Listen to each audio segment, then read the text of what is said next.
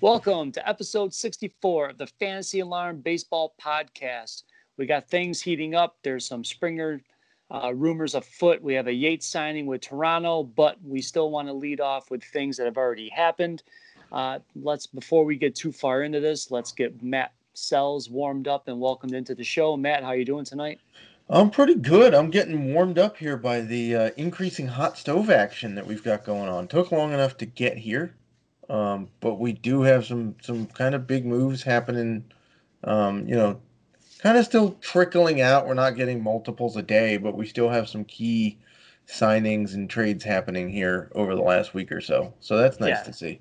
absolutely. Some positions are getting filled out. Things are starting to happen around town. So, by the way, make sure if you are not following Matt yet on Twitter, it's at the Salesman, SELZMAN on the old Twitterverse, as Howard likes to say.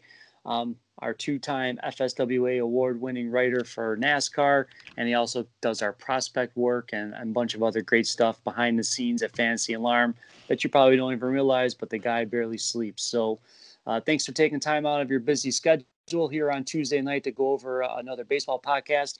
We're going to try and keep this a little more streamlined and shorter than last week. So let's get right into things. San Diego keeps stockpiling pitching.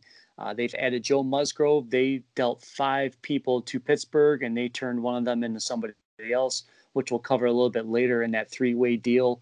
But the main focus here was Joe Musgrove escaping Pittsburgh, going back to his hometown. He's going to bring, hopefully, the strikeout potential he showed at the end of September. And how does this impact the Padres and especially Musgrove, who's been a fantasy tease for 2 years? I think it actually really helps Musgrove. I think he's a breakout candidate this year. If you look over some of his stats from the past 2 years, he had elevated velocity in the second half of, I guess, 2019, and his strikeouts really took off at that point, and then he kind of got injured, and so it killed his velocity for the start of 2020. And then after he got back healthy in 2020, he came back in September, and he was lights out. He was striking out everybody. He had better than a 12% or 12 K per nine last year. Um, Now he moves to a better ballpark, in my opinion, to pitch in than PNC. PNC is still pretty small ballpark. Um, Also had zero offensive help there in Pittsburgh, and that's quite the opposite in Slam Diego, as it's become known.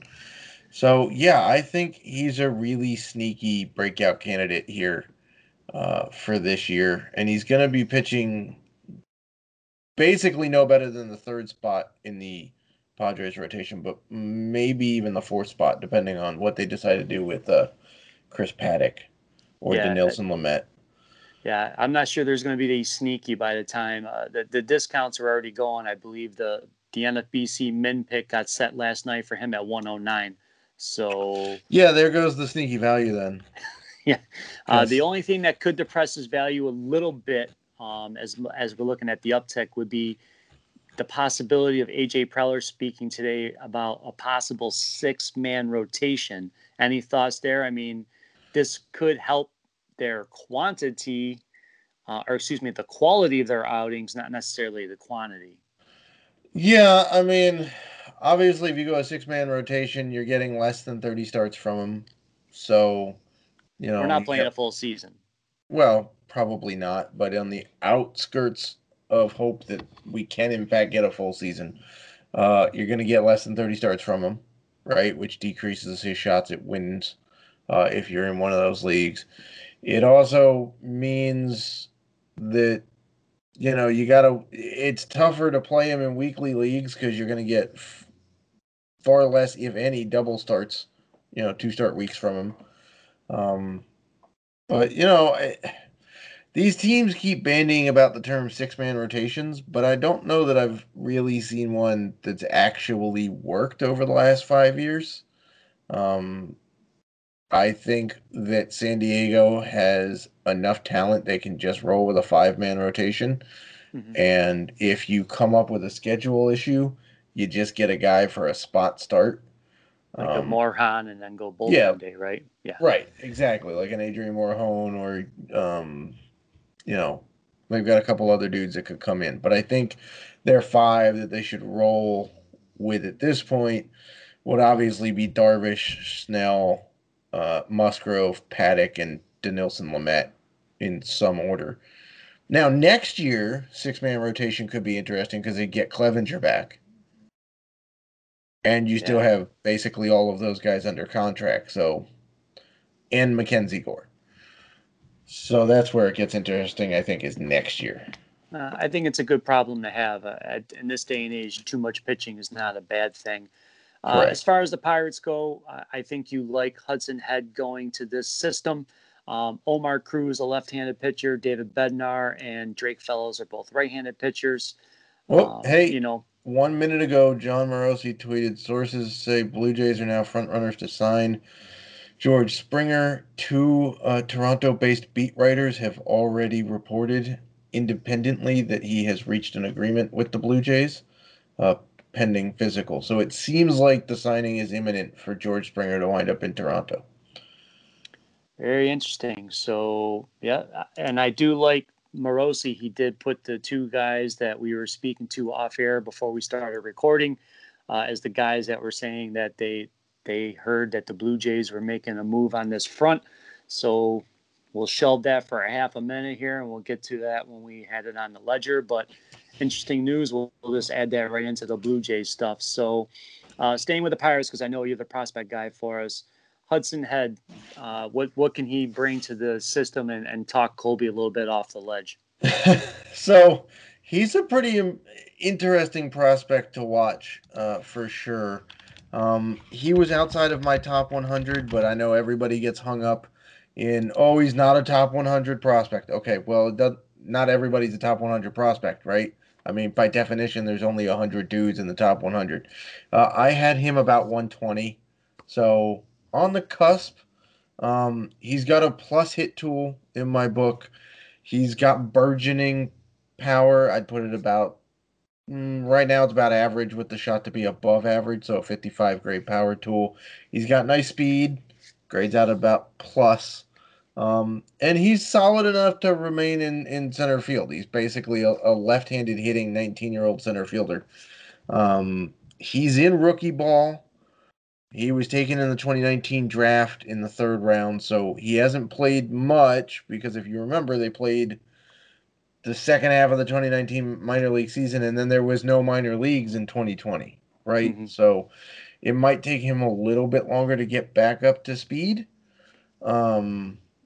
Excuse the pun there with the speed reference, but in 32 games in rookie ball, he slashed 283, 383, 417, had a couple of steals, a homer, and like 20 runs and 15 RBI. So he's kind of an all-around guy who's going to stick in center field and bring mainly hit tool and speed, and he'll probably get you. He's got, like I said, burgeoning power. So in a few years, he could certainly be like a 20 homer, 25 steal, 285 hitter. Okay. So plenty of value of that in this day and age. Yeah, the only reason he's dinged in terms of like prospect rankings is we just haven't seen a lot of them since he was drafted, and now he has an entire year off, basically, right? I mean, they're doing side work, but not in-game, actual real-time action. So that would be the only reason that he's a little bit lower, is that there's some more experienced guys ahead of him in my rankings. Makes total sense. So another sidebar to this deal here was the Pirates received Joey Lucchesi, but they decided to turn around and send him to the Mets and picked up a switch hitting catching prospect. Now, he was kind of moving all over for the Mets prior to just being a catcher, but Pittsburgh says they were going to develop him there. Can you speak a little bit about Endy Rodriguez for the Pirates as well? Yeah, I mean, it makes sense to develop him as a catcher because, let's face it, we all know just how thin that position is in the majors, let alone in the minors. It's hard to come by a good catching prospect, especially a guy with a really nice hit tool and defensive prowess to stay behind the plate. Um, he played a couple of different levels of rookie ball in 2018 and 2019 for the Mets. So he's still a young guy. He's a 20-year-old catcher. Catchers typically take a few years longer to develop because you have to keep in mind, not only are they developing the offensive game, they also have to develop, game calling and, how to call the game for the pitcher, basically, along with throwing guys out, would be base stealers and receiving and blocking and all that good stuff. So the hit tool is there for him to be a high average catcher. And what I mean by that is, a pretty solid batting average, regardless of position. He should be able to hit in about the 280 range because it's a plus hit tool. The rest of the stuff still has to come along. His power, mainly. Speed is never going to be a thing for him. Let's face it, catchers don't steal bags unless your name is JT Realmuto. But defensively, he's pretty good, and that'll keep him on the field to keep working on that hit tool. So that's kind of what you get. Being a switch hitter is also nice because obviously there's no handed platoon that you could put him in because he's a switch hitter. So that's a nice get for the Pirates. Yeah, and I'm a little surprised by that one, but it's okay. So with this move to the Mets, I'm thinking Lucchesi has a shot. It's probably going to be him and Matz battling for that fifth spot in the rotation to open this season. And a sidebar question to that, this pretty much ensures, I believe, Seth Lugo's in the bullpen for the season, but this almost, to me, puts that final nail in the coffin. Yeah, I would say so.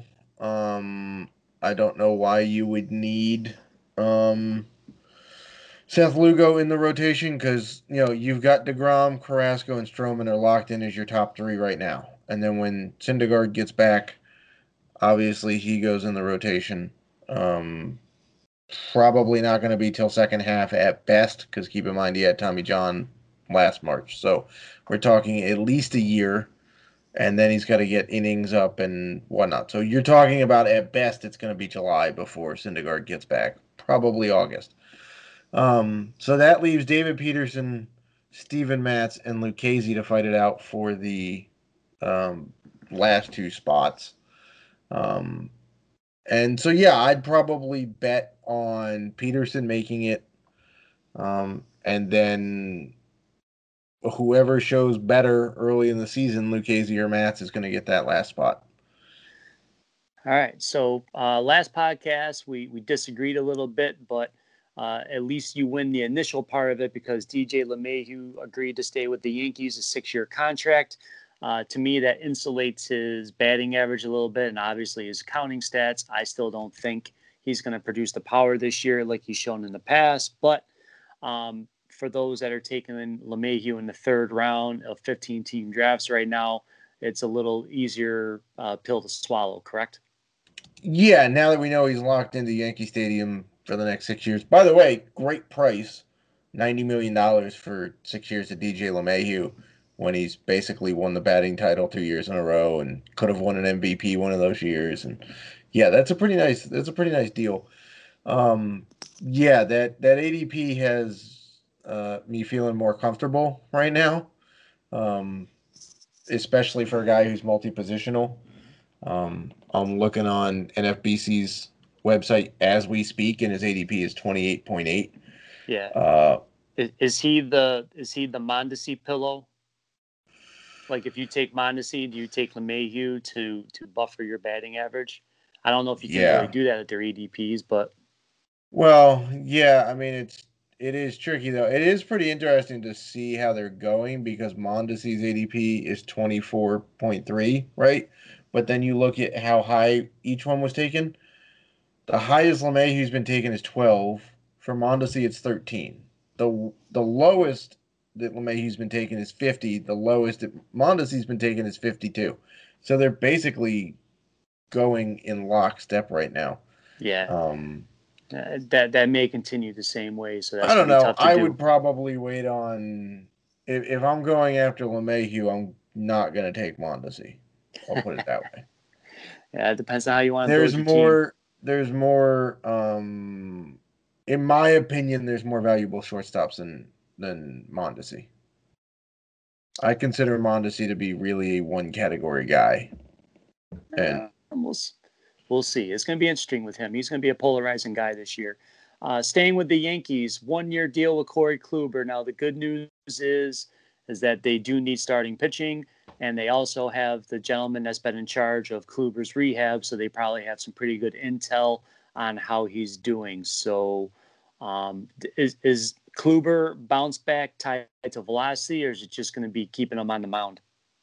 I think it's just keeping him on the mound. I mean, yeah, a little bit's going to be tied to his velocity because, as these pitchers nowadays who basically sit there at 98 and go, "Can you hit it? No, you can't. I'm just going to keep throwing it past you." Once that velocity starts to fall, they have to figure out a new way to pitch. And it can take guys a little bit of time to figure that out. So I think for Kluber, it's more about keeping him on the mound than necessarily what the velocity he's doing. Because the longer he's on the mound, the more worked out his arm's going to get, so the velocity may start to tick up. Or B, he's going to figure out how to get guys out without the top end velocity he previously had. But let's face it, the Yankees rotation is still pretty scary in my opinion. Like scary as in like I don't want to bank on anybody. Not scary good, but just scary for fantasy owners. Yeah, they're going to be in some slow pitch softball games. Yeah, I mean Garrett Cole, yeah, obviously he's Garrett Cole. Okay. But then you've got an off injured Corey Kluber. Jordan Montgomery still coming back from Tommy John, basically. Deivi Garcia, nobody knows how many innings you can put on that arm. Domingo Germán still has baggage out the wazoo to deal with, and we don't know how many innings you can put on that arm. And, we get Luis Severino, who's still coming back from Tommy John, who isn't going to pitch till the second half. And then you probably have to have him on an innings limit. So, that's still a very sketchy starting rotation. Agreed. Let's see. Before we get into the Blue Jays, one more. We had a closer deal, or at least pending closer deal. Archie Bradley signing with the Phillies, 1 year, $6 million.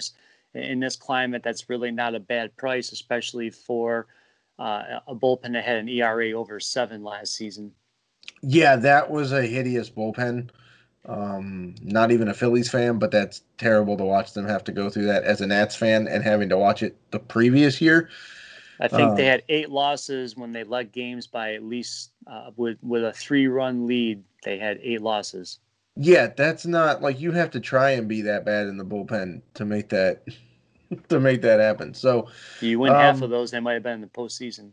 Yeah, so we'll see. I mean, Hector Neris is still there. I don't know if you can continue to trust him. Really, he lost his grip last year with Workman in there. I think Bradley gets first shot. I do too. Struggles, yeah. And Girardi is typically a guy that has stuck with a closer, right, until they absolutely implode, and then he'll make a move. But it's not like his previous manager, Gabe Kapler, where you never know who the heck he's going to throw out on any given night, right? So I think that Archie Bradley is there to close out ball games and lock down the wins.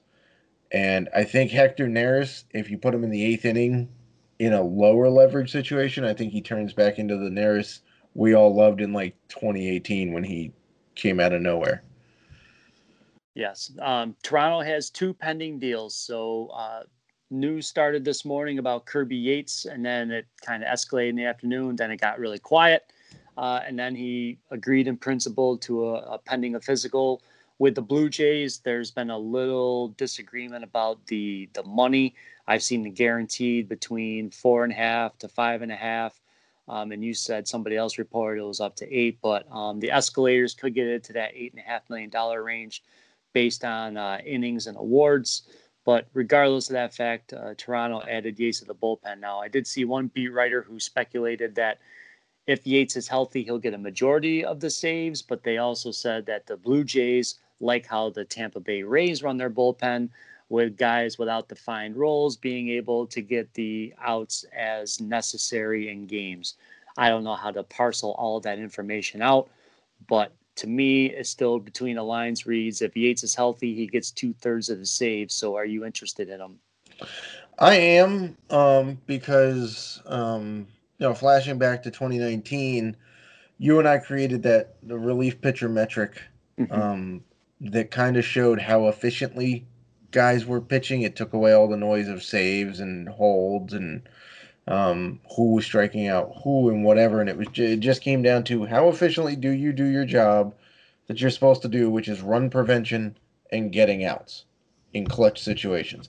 And in 2019, Kirby Yates was basically untouchable in that metric. Like, he was, aside from lighting up the saves, which we didn't even take into account, he was just getting the job done very, very efficiently.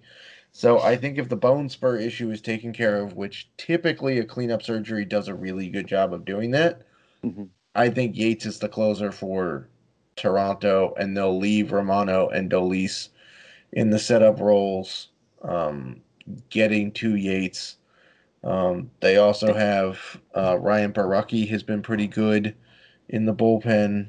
I think Um, Merriweather's going to stick in the bullpen. So yeah, yeah, and they've got Chatwood some they arms. added, and Chatwood I think in the bullpen can be better than he was in a starting role. So Yeah, especially if he's the long guy. Yeah. yeah, so they have some pretty nice depth there in that Toronto pen. Yeah, I think what you're trying to intimate is between 2018 and 2019, Yates was 53 for 57 in save chances, 1.67 ERA combined in those two seasons, with a 38.4 strikeout percentage and just over 183 innings of work. So Yeah, his that's split good. finger when it's on is nasty, and he should be able to bounce back. So he's another guy that the ADP, when you look at it now, it's not going to really be indicative. You're going to have to parcel out the information from the point when he signed and the next week after to get a better evaluation. He's going to be jumping up probably right up to where not above Karinchak, but right around in that range, I would say, in NFBC, which is around pick 105. Staying with the Blue Jays here, we have to address the elephant in the room. It appears that they're going to be adding the George Springer to hit leadoff for their lineup. Now this lineup gets a little bit deeper, and Springer is a good on base guy. So after a slow start in 2020, he turned it on near the end of the season and was hot in the playoffs, and I think that's a truer indication of his actual ability. And he gets out of the specter of Houston in this deal. So give me your quick thoughts on Springer, and then we'll cover a couple other small things here.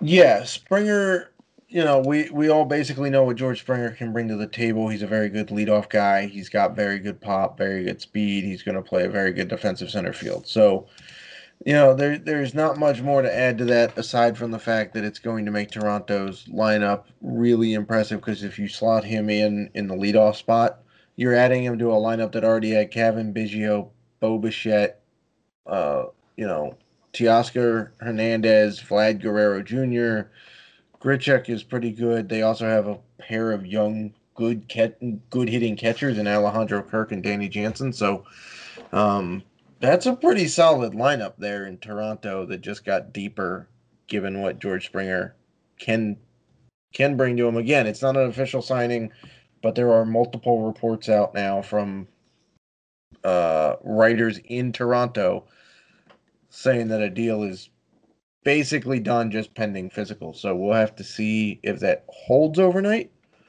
But it looks like a pretty good shot that George Springer is heading to Toronto. It's kind of funny, but I think this is actually good for the Mets because I don't really think they needed to add a center fielder. I think they can go address other areas of need if they're looking to spend money. Yeah, I mean, for a while there, the Mets, the knock on the Mets was that they didn't have like a true center fielder. They were playing some corner guys in center field, but now I think that they're fine in that particular instance. So I would tend to agree that I don't know that they actually needed a center fielder. I think, yeah, I'll agree with you that there's better places for them to spend um, all of Steve Cohen's money. They're already trying to find a place to get Dominic Smith if there's not a designated hitter. So, I mean, they've got good problems to have, but there's bigger areas of need, especially getting a left handed reliever and maybe one more guy to help shore up just in case they need innings absorbed in that rotation. Uh, the Angels agreed to a 1-year deal with Kurt Suzuki, but I think the shine's kind of off. He gives you a nice average, but the counting stats are starting to ebb. He can handle his staff well, which is good.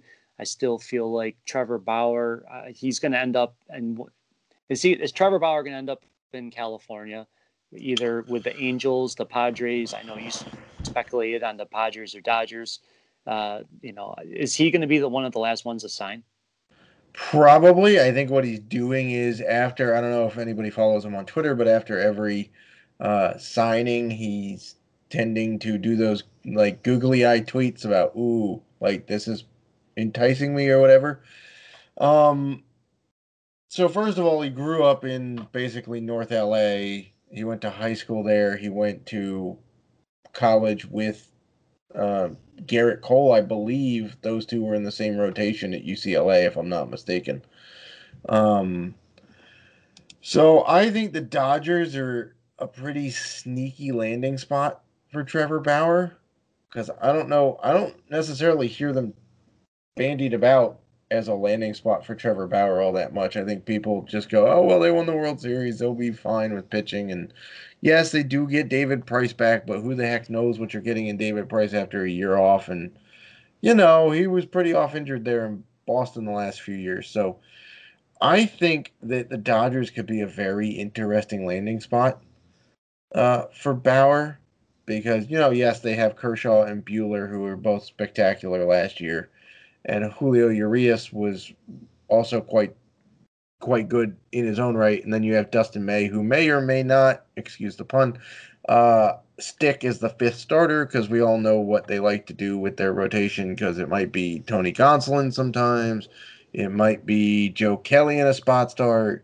It might be some other guy they call up for a spot start. So I think that they may actually really benefit from Trevor Bauer being there. And also keep in mind that Kershaw is a free agent coming up here in 2022. Not that they would necessarily let him go, but he's clearly not the same Kershaw that he has been in the past. So getting a longer term guy to go with Buehler could also help him. But San Diego, they keep making all those moves. They're very deep in the farm system, very deep pitching staff.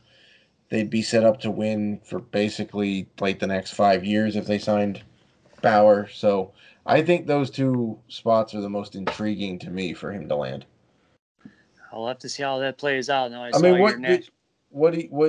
what do you think? Like, do you think I'm off base with those two?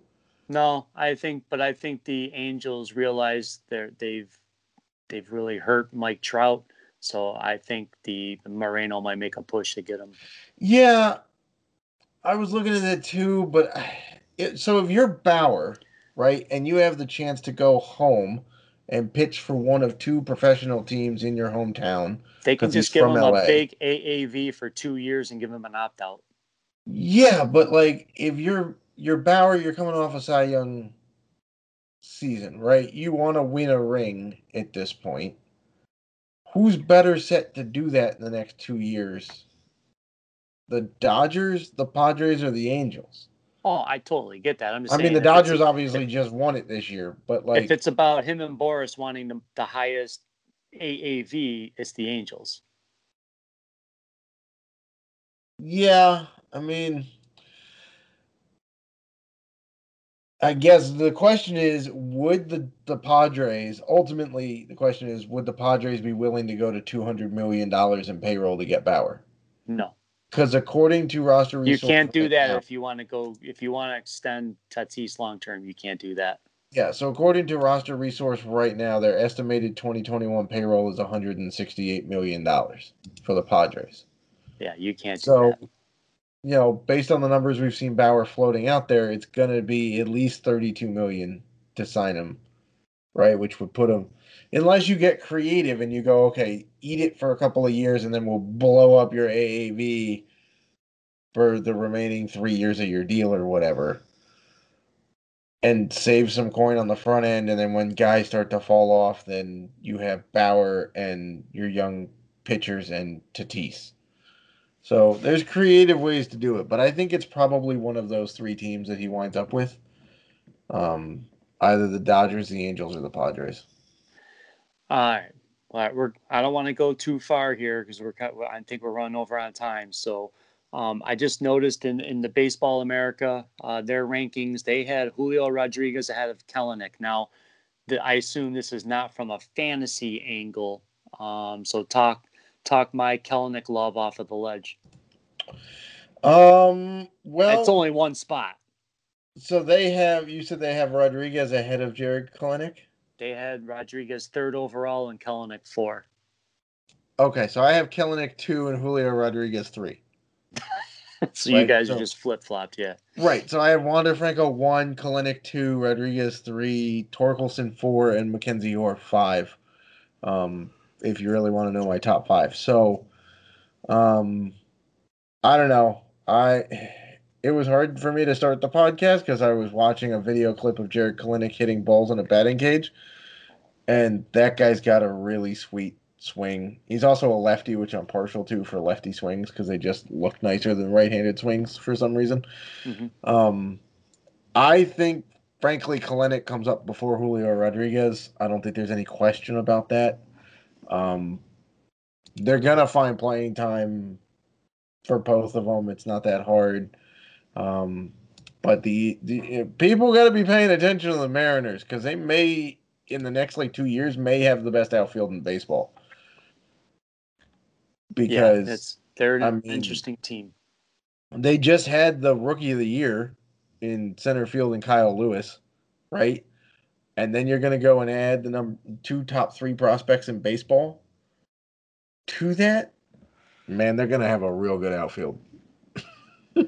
Yes, they are. So, just to break everything down here, we had some recent signings. It looks like Springer will be joining Kirby Yates in Toronto, so they're starting to put some stuff together to make a run at the Yankees and the Blue Jays in that division, or excuse me, the Yankees and the Rays in that division. So, lots of stuff going on. Next time, we'll try and get into a little more draft strategy with some KDS thoughts, maybe some other prospect things that happen, and all the other roster moves. So, like we said at the beginning, make sure you're following Matt at the Salesman on Twitter. This is Greg Jewett, GJEWETT9. And as things are breaking, Matt, myself, and others will be popping out those quick 2-minute videos to try and break things down fast and let you process the information. So until next time, be safe out there and make sure, if you have not done so, get the baseball guide in your purchases on Fantasy Alarm so you can grab all of the information that's going to be unfolding in the coming days and weeks in our living guide, the Jim Bowden Guide on fantasyalarm.com. So until next time, we are out.